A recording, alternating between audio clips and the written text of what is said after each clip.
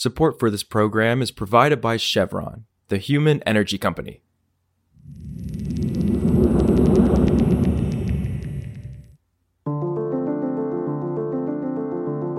This is Politico Energy. I'm Josh Siegel. Today, the Biden administration announced a highly anticipated moratorium on permits for new natural gas facilities for over a year.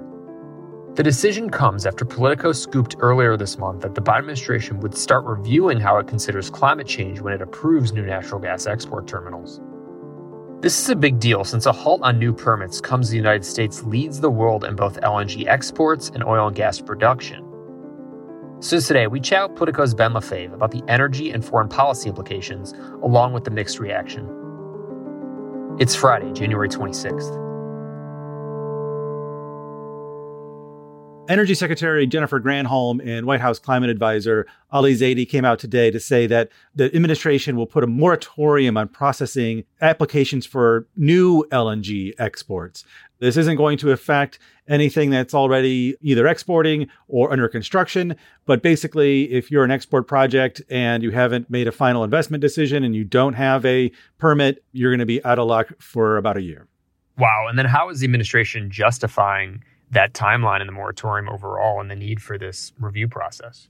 They're saying that the review is needed because since the Obama administration first started approving export permits, the industry has really taken off. The first LNG export plant swung open its gates in 2016. And since then, there have been new plants coming online almost every year. We've got about 7 or 8 of them, depending on how you count right now. And they're exporting about 10% of the total U.S. gas production. I don't think anyone really expected this kind of breakneck pace. And there's another dozen or so projects scheduled to come online by 2028, which is going to double the amount that we're sending overseas. So the administration is saying, hey, wait, let's pause things a minute. We have plenty online now. We have plenty of new projects that are going to be opening in the next several years. Let's stop any new permits until we can kind of reevaluate the climate impact, the domestic economic impact, and the environmental impact that new exports might have. So we're going to take a little time to do that. And of course, there are foreign policy implications with this decision, given the timing and all the news, around Europe's use of American LNG because of Russia's invasion of Ukraine. And we're hearing the industry, really play that up as far as those foreign policy concerns. But how real is that line of concern given, as you said, there's a bunch of projects that are coming online that have their permits. So, what's the real risk here if there is any?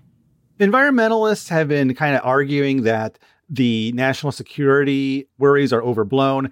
And some of the administration are taking that line too. They're saying, look, European gas storage tanks are full right now. Europe is increasingly turning to renewable energy and to hydrogen. Just the sheer amount of gas that we're going to be exporting, even in the next few years, is going to be more than enough to meet any short-term needs. Basically, if we take a year to do a review, and then even then, if we start, approving new permits, there's plenty of gas in the pipeline to meet short-term and midterm needs. And of course, this decision, there is a political aspect. It is geared towards appeasing environmental groups, which are a key constituency for Biden's 2024 re-election campaign. And they've been critical of Biden for a while with some of his decisions around fossil fuel projects. So why has LNG kind of become such a focus for environmental groups? And how do you expect this decision to land with them? And also Democrats on the Hill, where they have kind of a balance of interests in this, given foreign policy implications as well.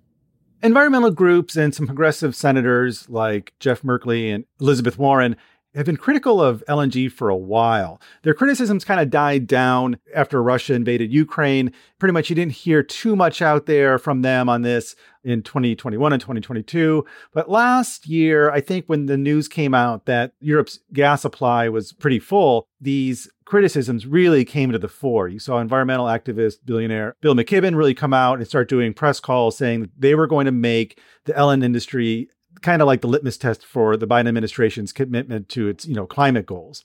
They're kind of overjoyed with this. They're saying that this is what Biden needed to do to kind of win their approval after the administration approved the massive Willow oil project in Alaska last year.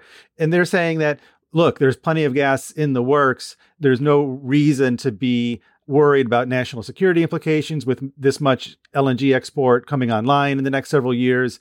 And with an industry that has grown so big, so fast, we really need to kind of reevaluate whether new projects are in the public interest. Also, cargo shipments between Asia and Europe are being disrupted by continued attacks on vessels in the Red Sea, and that's starting to have an economic impact.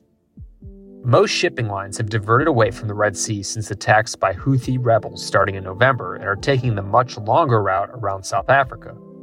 That extends journeys by a week and increases fuel costs, insurance fees, and crew wages.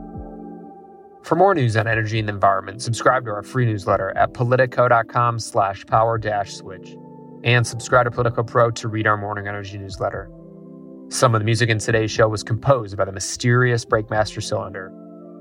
Nirmal Malaikal is the podcast producer. Catherine Morehouse was a guest host this week. Annie Reese edited the podcast. Our editors are Matt Daly and Gloria Gonzalez. And that's our show. I'm Josh Siegel, and we'll see you back on Monday.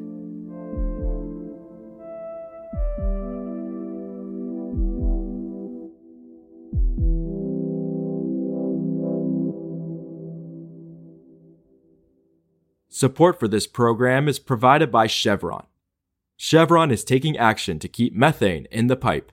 Their 2028 upstream methane intensity target is set to be 53% below the 2016 baseline.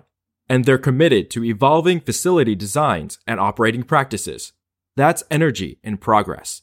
Learn more at chevron.com/methane.